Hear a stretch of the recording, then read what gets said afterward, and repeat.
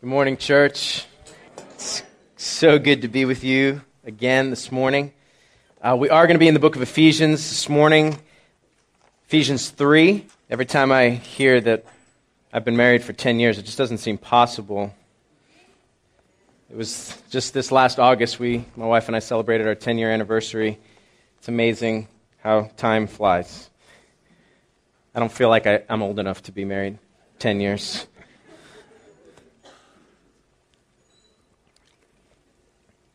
It is a pleasure to be with you again today, and we're going to be in the book of Ephesians, specifically in the 3rd chapter, in these few verses 14 to 19. Would you follow along as I just read these verses from God's Word? For this reason, I bow my knees before the Father, from whom every family in heaven and on earth is named, that according to the riches of His glory, He may grant you to be strengthened with power through His Spirit in your inner being, so that Christ may dwell in your hearts through faith, that you, being rooted and grounded in love, may have strength to comprehend with all the saints what is the breadth and length and height and depth, and to know the love of Christ that surpasses knowledge, that you may be filled with all the fullness of God. Let's pray. Oh, Father, I pray that we would be changed and affected by your word this morning. I pray that you would fill us up with a knowledge of you, unlike any we have experienced before, God, that we would see new things from your word this morning, that we would be expecting to receive from you this morning, that the truths found in these passages, in these verses, would change our lives, that it would affect everything. It would affect the way we live, the way we relate to one another, the way that we parent our children, the way we love our wives and love our husbands, the way we work. May it affect everything in our lives for your glory. I thank you for this church. Thank you for the pastors at this church, dear friends. And I pray, Lord, that you would bless Al, Corey, and Jose as they are away. Bring them home safely. But in their absence, may your church be edified and built up this morning because of who you are. May we grow in our understanding of love this morning. We pray all this in Christ's name. Amen. Amen. Whenever you talk about love in our culture, it can be a difficult subject to talk about because of, love is taken on different forms, I think, in our society, in our culture, in our day than it has in previous days. And a question that I often think about is how do you measure love? How do you measure love? You know, we can't take out a scale or some kind of a ruler to figure out, how much I love or am being loved. And there are all kinds of jokes around there. You go into a restaurant and there's like a meter, and you could put a quarter in and stick your finger on the sensor, and it's supposed to give you some kind of a reading from 1 to 10 about how much love is inside of you. And you've seen those, right? I mean, they're just money, ways for them to make money. There was actually this test I found on the internet. You can even go to the internet and take a love test. And this one was called the Love Calculator, and all it was, you just put in your name and you put in someone else's name, and it told you your chance of survival in terms of love. So, of course, I did, my wife and I, Nikki, and so we typed in Adam, typed in Nikki, and it gave us a 0% chance. And it was called Dr. Love, and it said, Dr. Love thinks a relationship might work out between Adam and Nikki, but the chance is very small. It says, do not sit back and think it'll all work out fine because it might not be working out the way you want it to. Again, the chance of this relationship working out is very small. So even when you do work hard on it, it still might not work out. It's like, This is our best effort at measuring love. It's a fool's game. Trying to determine our level of love for someone or something it's complicated, and if it's something you're seeking after, it's often dangerous to try to do. Especially when we use superficial criteria to measure the love one has for another. If you're familiar with William Shakespeare, he understood the difficulty of trying to evaluate the amount of love within a person, and so he wrote this tragedy for us. It's called King Lear, and you might be familiar with the story. To give you a brief synopsis of what the premise of the story is. King Lear is a king. He's about to retire, and he has 3 daughters, and he wants to split up his kingdom between his 3 daughters. And so he brings the 3 daughters in, and he says, "Okay, I want you to communicate to me how much you love me." And so the first 2 daughters, the older 2 daughters, they come in and they just lavish with words upon their father, say how much they love him, almost to an inappropriate level, how much they say they love him. And all they're seeking is wealth and an opportunity for power, and so they just flatter and give all these overstatements to tell their dad how much they love him. More than anything in the world, they love him. And then the youngest daughter, her name is Cordelia, she comes in and she's sitting there watching her 2 sisters do this, and well, he says, "How much do you love me?"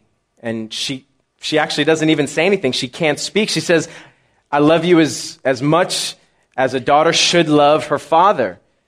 And she says, "Look, if my sisters love you as much as they say they do, they're never going to have a husband because it's inappropriate even what they're saying." And she says, I cannot heave my heart into my mouth. So her father, Lear, he becomes so angry, so enraged that and she was his favorite daughter, but he cuts her off and gives the kingdom to these 2 other sisters. And eventually it ruins his kingdom. He goes insane, and it really is it's a tragic story. And I think Shakespeare paints a picture of our condition. To love and to be loved is a part of who we are. And it's a good thing, but so often this good thing, which is love, it becomes perverted. And we create a list of rules and requirements that someone must meet in order for us to tell that they truly love us or even that we love them. King Lear, he became enraged because he was blinded by a corrupted definition of love. And he thought, look, the person that could convince me in the next 5 minutes with their words is the one who loves me most. But this isn't how we're to evaluate love. But I think if we're honest with ourselves, all of us do this in one way or another. And the question is why? Why do we do this? Well, I think it's because our definition of love has downgraded into something way beneath its intended meaning. It's become an emotion that comes and goes with the changing of the seasons, right? We fall in love quickly and we fall out of love quickly. I might be in love today, but I might be out of love tomorrow. And so we treat other people in our loving relationships like we do people in the entertainment business or in the movie business, right? As long as you're doing something that entertains me, as long as you're doing something that makes me happy, I'll keep coming, I'll pay money, I'll love you. But once you start to bore me, I'm just going to move on. We have our favorite flavors of the day, and then we treat love, well, I don't really like that flavor anymore, so I'm going to move on. Love, I think, has become one of the more overused words in our language. And, we love everything, right? How can we say, I love my wife and I love Coke? Or I love vanilla ice cream and I love my wife. I love my car. I love my phone. We have one word for love, and that's the problem. It's one word to describe something so complicated, so deep. And you've probably heard this and you know this if you studied Scripture at any length. The Greek culture had a few different words for love. Right? They had three different words for love. They had eros love, they had phileo love, and they had agape love. And eros love was that longing, sensual, usually from attraction type of love. The philia or phileo love was like a brotherly affection, a friendship. And the agape love was used when describing affection versus attraction. And that would be more along the lines of how we feel towards a spouse. And often we describe that type of love as how God views us. That I know it's often been used in the words like unconditional. And what's interesting is with those three words, they actually attached a portion of the body to those kinds of love, to those three words for love, right? Eros love was the love that was associated with the stomach, like craving. You know, like I want a hamburger, so I go after it and I'm eager for it. It's that almost an unhealthy type of love. And phileo love was associated with the heart. And the agape love was generally associated with the mind, and it was considered the weakest form of love because the desires of the stomach, the eros love, usually overtake the mind. Right? I mean, when you're hungry, anybody who's tried to diet knows in your mind, you know, don't eat that. And your stomach says, you're going to eat that. And so you eat. Well, I think that we can understand and we can identify in our culture that so many people, what they define as genuine love is really the lowest form of love, which is eros love. And so much of how we love is shallow and selfish, but this isn't what we learn in Scripture, and I believe that God, through Paul in this passage, addresses this issue. And he wants us to understand something about love, something much greater than just feeding our appetites with the flavor of the day. So, right in the middle of this letter to the Ephesian Christians, Paul breaks out into this prayer. He breaks out into a prayer for them, and he communicates to them what he hopes for. And the focus of the prayer is for them to have a greater understanding of love. So he kind of gives us a picture of love as a structure, and we're going to use the image of a structure to help us navigate through these passages. And so we're going to look at love's foundation, love's design, and love's construction. If you think of it in terms of a building or some kind of a tall structure, there's a foundation, there's a design of it, and then there's a construction that you do to build it to the top. And that's going to kind of be our outline for these few passages. And so we're going to look first at love's foundation, and we see this in verses 16 and 17. See, Paul prays that God would strengthen their inner being through the power of his Spirit. And it's unfortunate we don't have a lot of time to unpack this verse as it ought to be unpacked. You know, Dr. Martin Lloyd-Jones, he preached 16 sermons just on these few verses, and we're going to spend 20, 30 minutes talking about it. But Paul begins with this amazing plea for God's strength to penetrate their innermost being. And he gives the reason why he prays this. He says, so that Christ may dwell in your hearts through faith.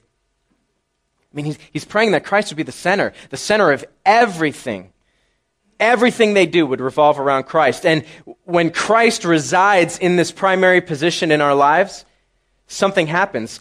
Love becomes the foundational and driving force behind everything we do. Do you see it? Christ comes in, he takes residence, he dwells, and when that happens, the foundation of our lives, it's Christ, but it becomes manifested in love, in how we love in this world. So, before we can get into any kind of discussion concerning love, Christ has to be the center. Through faith, Christ must take up a permanent residence within the deepest recesses of our being. And when that happens, the first result is that we become rooted and grounded. It's those terms he uses, rooted and grounded. And because of the strengthening that God's Spirit has done in our inner being, And as Christ dwells in our hearts, there's a new creation, and the chief characteristic of that new creation is love. And the word order in the original language shows you that love is the focus. It literally says that you, in love, being rooted and grounded. I mean, this is amazing because when Christ truly enters a life, when Christ truly transforms a life, love becomes the foremost characteristic of that life. You call yourself Christian, I call myself Christian. If we fall into that category, then love has to be a fruit of the new life. Has to be. And throughout this message, I mean, be thinking, okay, is that true of my life? And we're going to look at what that, how to unpack that and unfold that as we go. The ESV Study Bible, it says in its commentary, it says it really well. It says, love is the natural and necessary outcome of a living faith that is the fruit of Christ's work in the Christian. So, Paul, to help us understand the foundational nature of love, he uses these two images. He uses rooted and grounded. We're going to spend some time looking at the similarities and the differences of these two words. See, the first picture, rooted, makes us think of what? Like a tree, right? And the second, grounded, gives us the image of a building. And the first questions we want to ask about this, is how similar and how different are these two terms, being rooted and grounded? Clearly, the two images together give us this idea of permanence. Something that's permanent. Both trees and buildings, they have structure that goes beneath the surface, which allow them to grow really high or be constructed really high. I mean, they're made to last. Trees have a strong and vast root system to gather the nutrients it needs to grow and to support its height. And the same with a building. The taller the building, the stronger the foundation has to be. So we see both of these images give us a picture of depth and strength. But what's awesome is that Paul, I don't think, could understand how we understand the idea of permanence and strength on the same level because, we just have, the buildings we have today are enormous. The tallest building in the world it's in Dubai. It's called the Burj Khalifa, and that's the picture. I have a picture of it for you, just to let you see what it looks like. It's 2,200 feet tall. It's huge. 800 meters for you that like metric. 160 stories. It's over twice the size of the Empire State Building. So that may give you some context. Over twice as big as the Empire State Building. That's how tall it is. But below the surface, there's 164 feet below the surface of foundation. 192 concrete pylons are built to make this thing stand above the ground. That's a lot of depth, a lot of foundation. This is the kind of building I think we should be thinking of when we read this passage, when it says, be grounded in love. We think of, structure, huge, tall, tallest building, tallest man-made structure in the world. But in order to make a building that tall, you have to have a strong and deep foundation, or else it's not going to stand. The first gust of wind that comes by, it's going to fall. Well, those are the similarities between rooted and grounded, but there are some differences. See, I believe that Paul uses these two metaphors because there's subtle yet important differences between being rooted and being grounded. If all he wanted to talk about was strength and permanence, then he could just use the building metaphor and that would have been enough, but he didn't. He gives us a picture of a tree. See, and the question is, what does a tree have that a man-made building doesn't have? It has life. It has life. Trees can get big. They're strong, they're durable, but trees are a picture of life, of energy, of vitality. Trees grow. There's no life in a building. Once a building's completed, it's done. It'll never grow. There's no life flowing through it. See, we looked at the tallest building in the world. Well, the tallest tree in the world is a Hyperion Coast redwood. Almost 400 feet tall, 379 feet they grow. And they can live It's said they can live for around 2,000 years. Their root systems, they go in a radial fashion from the trunk of the tree up to 80 feet. What's amazing is that a tree that's that big grows from the smallest of seeds. There's life. Trees are always a representation of life, of growth, of something that feeds. And these pictures, they emphasize for us the life of a Christian. See, the Christian is rooted like the giant redwood. It's grounded like the tallest skyscraper, but not in our own abilities, how good we are, what we've done, our money, our success, our power, but what is it rooted and grounded in? In love. It's the foundation. You, as a Christian, are rooted, are planted, are deep, not in how good you are, not in how successful you are, but in love. It's our root system. It's the soil in which we are rooted and are going to grow. And it's the foundation upon which we're built. So that is the foundation. That's our support. That's the groundwork. And so then we look at, okay, well, what's love's design? And the question we should ask ourselves is, okay, so what? We're rooted and grounded in love. That's nice. But to what end is this love leading me? What's God's purpose in all of it? So I want to see if we can track Paul's logic here, because I think it's truly helpful for us and could be life-changing if we grab a hold of this. I mean, Paul's prayer is that we're strengthened by God's Spirit in our inner being. We're indwelt by Christ so that we're rooted and grounded in love, so that we might comprehend, and you can put that up on the screen, comprehend the breadth and length and height and depth, and to know the love of Christ. Put up that next one, please. Yeah. So you see the logic, right? Oh, go back.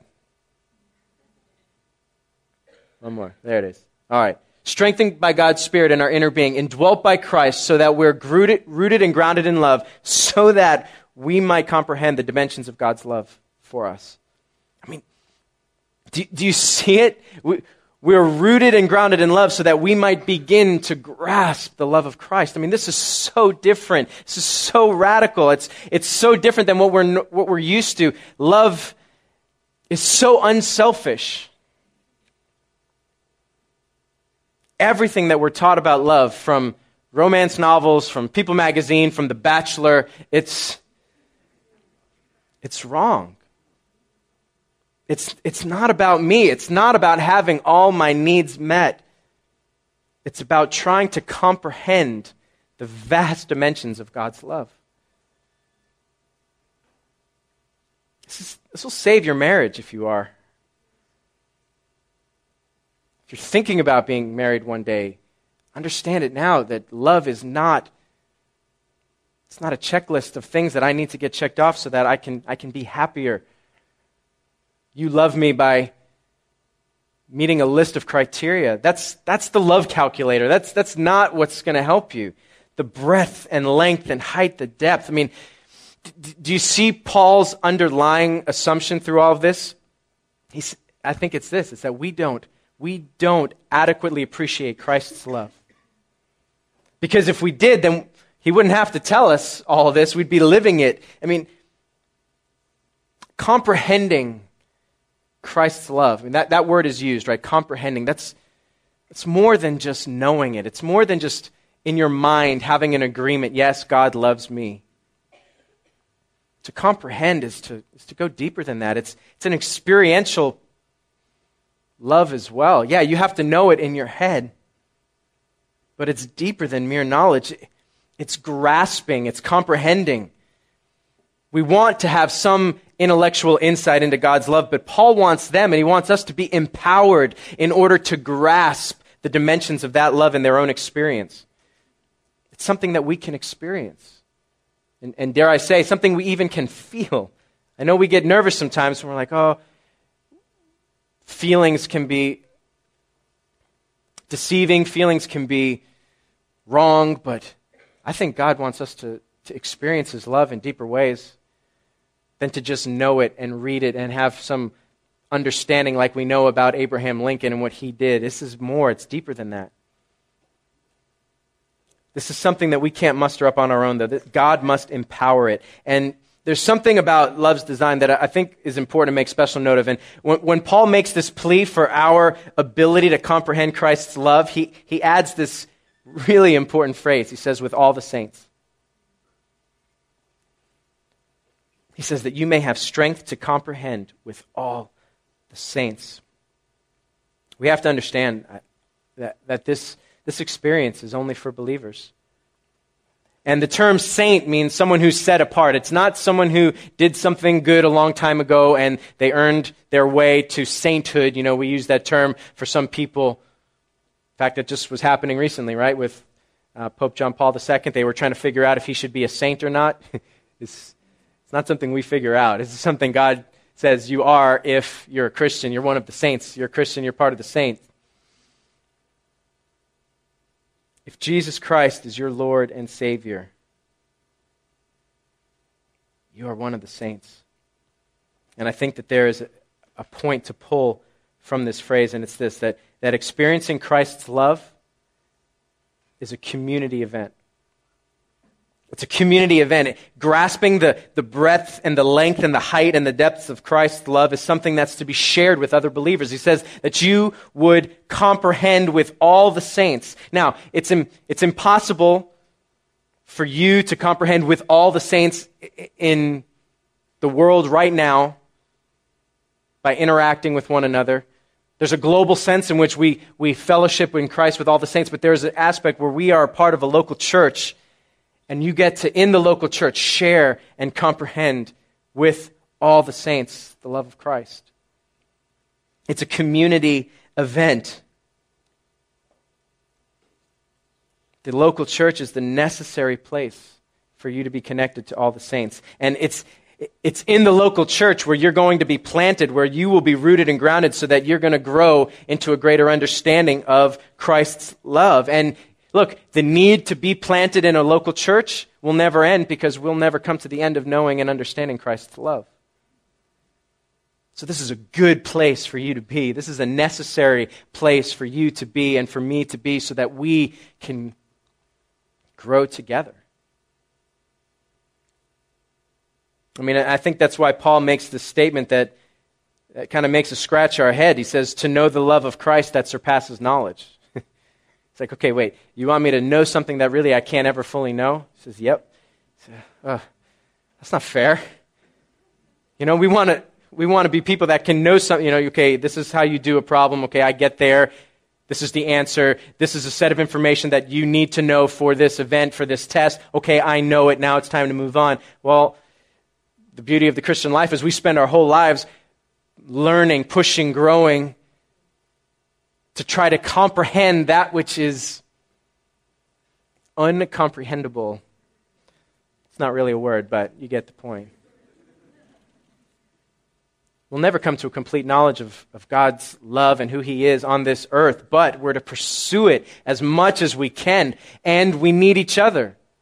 We need each other to do it. You look around, front, back, left, and right of you. These are the people in your life that are used to help you grow in Christ. You remember the giant redwood I was telling you about? I mentioned that its root system spread out about 80 feet in a radial fashion, but what's really interesting about these trees is that the roots are narrow. They're only about 1 inch in diameter, and they only go down about 12 feet. So here's something that grows to about 400 feet with a root system that it's pretty small. Doesn't go down that deep. But you know why they can grow and grow so tall and live so long? It's because they grow close together with other redwoods. It's interesting. It's one of, from what I've seen and studied, it's one of the few trees that actually works this way. They grow so close together that their root systems begin to intermingle. And so what is really a small, narrow, and shallow root base becomes super strong, super tight, super powerful because they grow together and their root systems all come and join. I mean, left alone, those trees would not grow so big, and they would not grow for so long as they do when they grow together. Growing together, they form a community that produces the largest trees in the world. This is a picture of our lives together. You grow stronger, firmer, with more power and understanding of God when you do it together than when you do it by yourself. Look, Christian life is a community event. It's not an isolated, I can worship God on my own type of faith. Can you worship God on your own without a church? Sure. Is it going to be as effective? Is it going to be the ideal as what God has for you? No. So that's why you're here. That's why you come. That's why you sit in these seats. That's why you go to small group. That's why you go to these events and we go to conferences and we do all these things so that we can share together with all the saints to understand and comprehend the love of God and the love of Christ. And that's why you have pastors and teachers and people around you that can help, because we grow stronger through community life, just like the redwoods. So we've looked at love's foundation. We've looked at love's design. And I want to finish with some application. And this is what I'm calling love's construction. I want to offer some help on how the foundation of love is to be built upon. To answer the question, what should love look like so I can walk in obedience to God? That's the question we want to answer. What should love look like so that I can walk in obedience to God's word? Because again, love is strange at times. We have a certain definition in our own hearts. This is how you need to love me. And if you don't do this, then you're not loving me, and I'm going to get mad at you, and then we're going to part ways. That's not necessarily what God is looking for. So what should love look like? The Christian life, it's often described as a building, and although Christ is the actual foundation, we want to establish some building blocks upon which we build on this foundation of love. And the first thing is this. It's God love. Okay, I mean, everything in the Christian life has to revolve around, everything in the Christian life should revolve around love, and everything is founded in love. And this foundation of love always begins with our love for God. Always begins with our love for God. I mean, Paul said it in our passage that the goal of life is to be filled with all the fullness of God. If this is the case, then our dealings with God have to be focused on our love for Him. And look, that's going to affect everything that you do. It's going to affect how we speak to God, how we act before God. It's going to affect our overall attitude toward God. I mean, what's the greatest command? To love the Lord your God. And we're not merely commanded to believe in God, and that's important. Who else believes in God? Right? I mean, James tells us the demons believe and they tremble, but they don't love God. We don't just believe in God, we're called to love God. We're called to love Him with everything that's in us, right? That's why he goes through that kind of expansive description. He says, love God with all your heart, soul, mind, strength. He's our Father. We're to love Him as a child loves his father. We're to love Him because He's God and because He's good. We can't miss this first building block. Because if we miss this first one, everything else is going to fall. There won't be a strong enough foundation. And so the question is, what do your prayers sound like?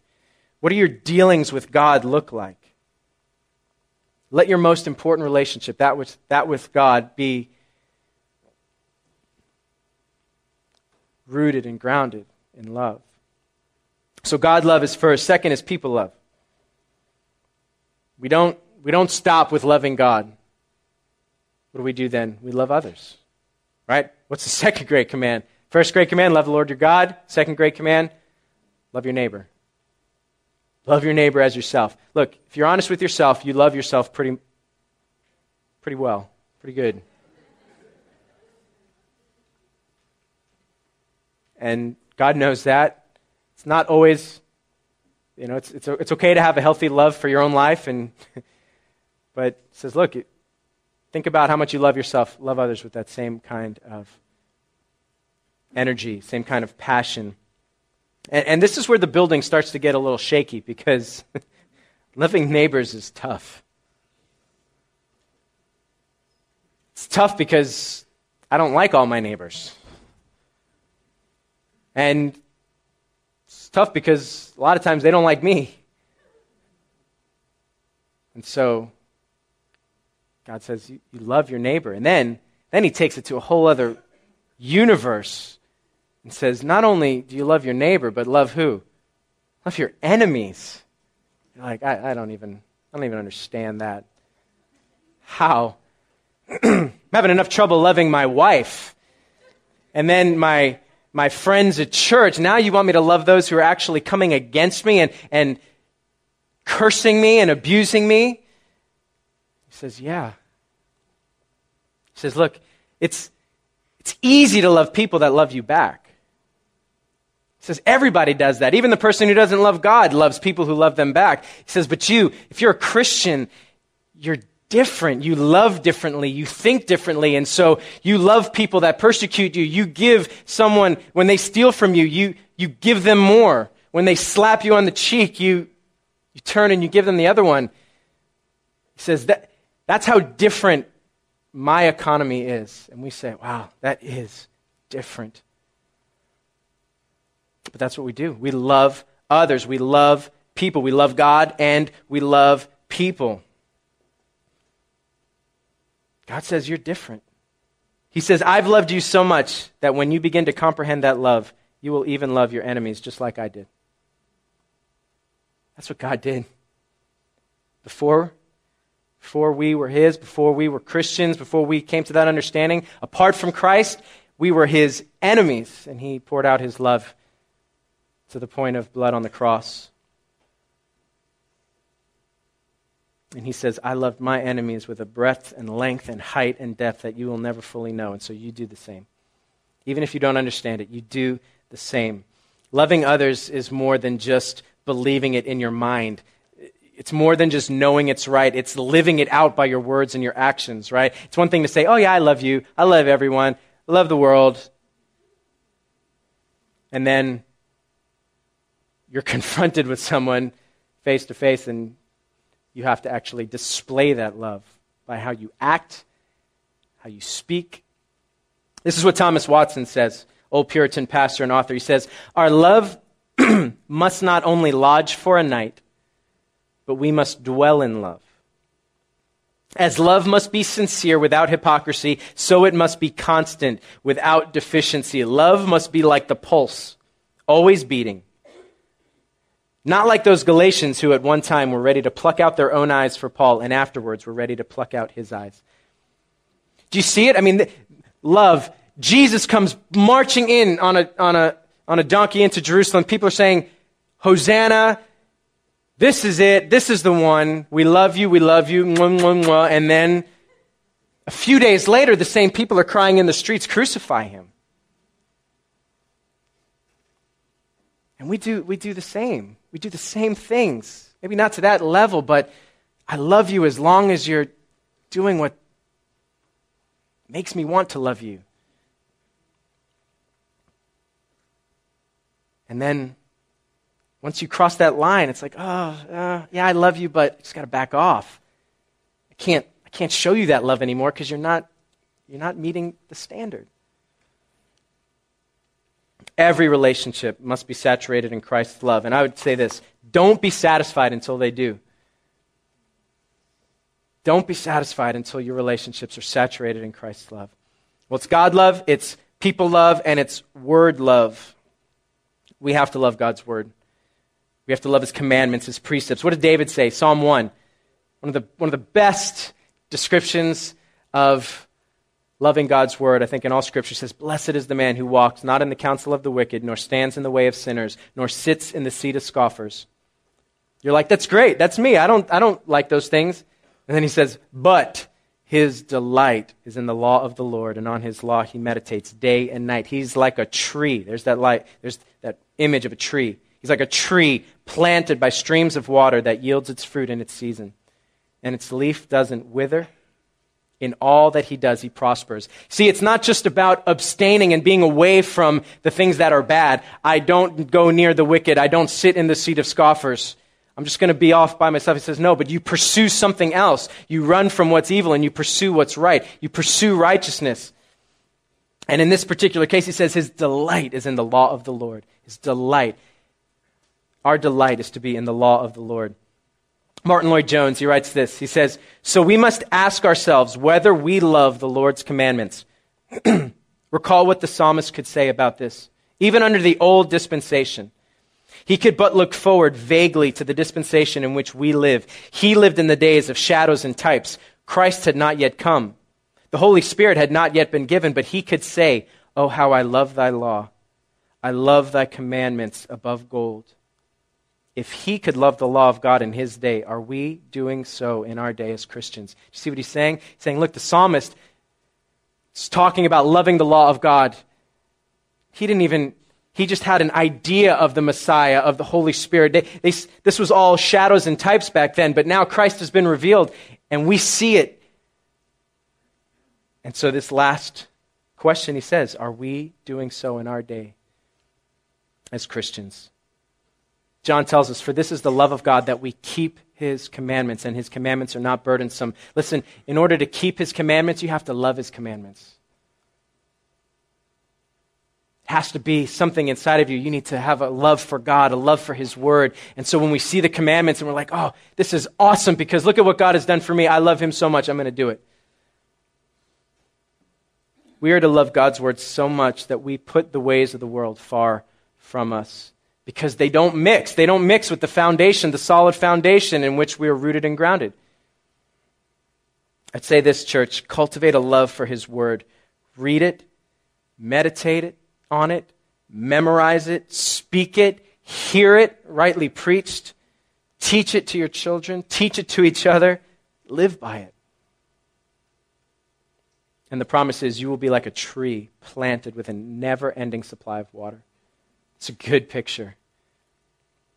Finally, the last is to let love be stable and consistent. I'm saying enduring love. Let love be stable and consistent. Our society depicts love like the falling of snow, right? It's here today, it's gone tomorrow. Eventually, all that snow in Minnesota will go away. Paul tells us that love is patient and kind, right? And in the old King James, it says, love suffereth long. We don't use that terminology too much these days, but look, it suffers long because it's built on a solid foundation.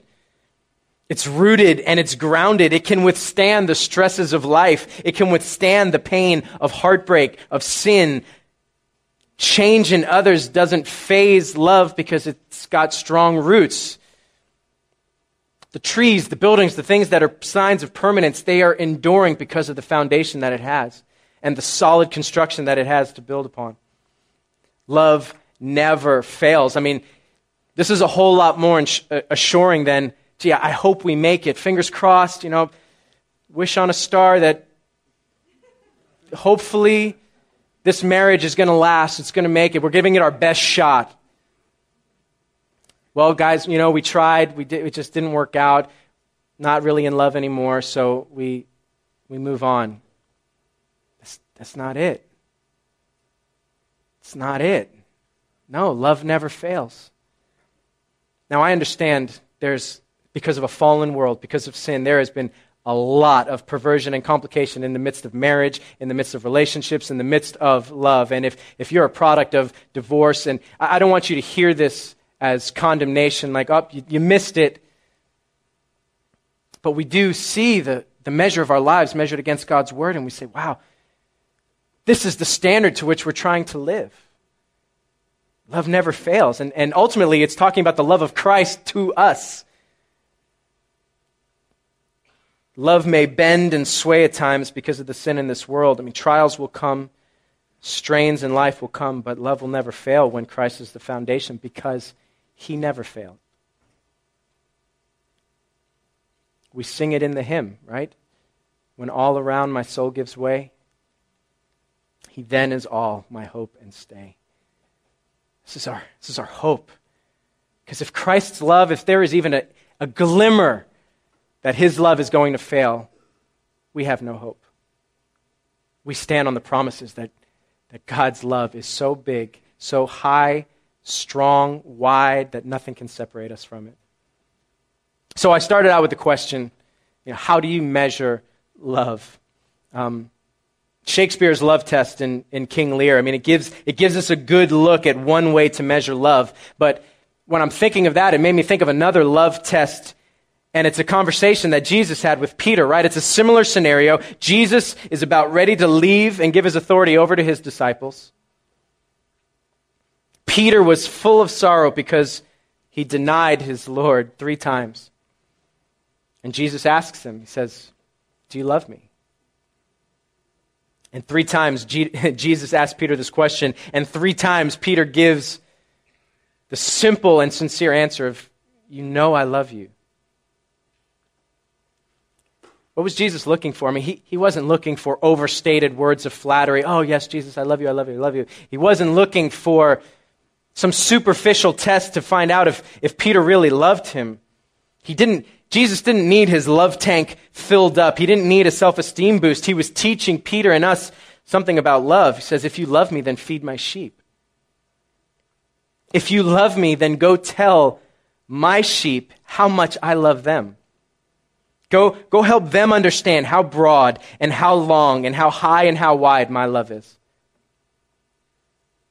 He says, if you love me, then you are going to be rooted and grounded in my love. And so the answer is this: if we want to measure love, then we look to Christ.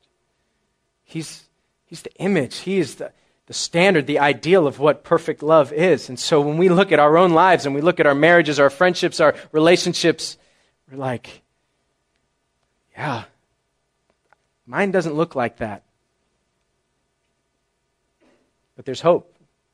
We rest in him. We run to the cross. We go and we fall at the feet of the one who loved us to the end. That's our hope. That is our trust. And that's why we need him and we need each other to help us walk in that. Let's pray. Oh God, I thank you. Thank you for your love. It's deeper, it's wider, it's stronger, it is more vast than anything that we can imagine. But yet you say pursue it. You say come after it. Come and comprehend. Come and grasp that which is incomprehensible. Search that which is unsearchable. And so here we are, God. We are here as a church coming to you and saying, help us. Help us understand love. Help us to live in a way that is rooted and grounded in the love that you have showed, that you have poured out for us. That this would affect everything, all of our relationships. For the marriages that are in here that are struggling, God, would you reveal areas of selfishness, of pride? Would you reveal where there is a lack of love, true love, the way you've defined it for us? I pray, God, that we would know what it means to suffer long in our relationships, in every aspect of our lives, God, that we would desire something more than what the world has to offer. That we would want something more than The Bachelor, something more than a fleeting emotional attachment to what this world has, that we would want something deeper, something foundational, something that is rooted and grounded. And may we do it together, God. May this be a church, and may Riverside be a church that helps one another grow in this way. Just like the redwood, our roots would intermingle and we would be strong together because of who you are, because of your goodness. So thankful, God, that you saved us, that you showed your love to the end for us. Help us to live in a worthy response to what you have done. It's in Christ's name.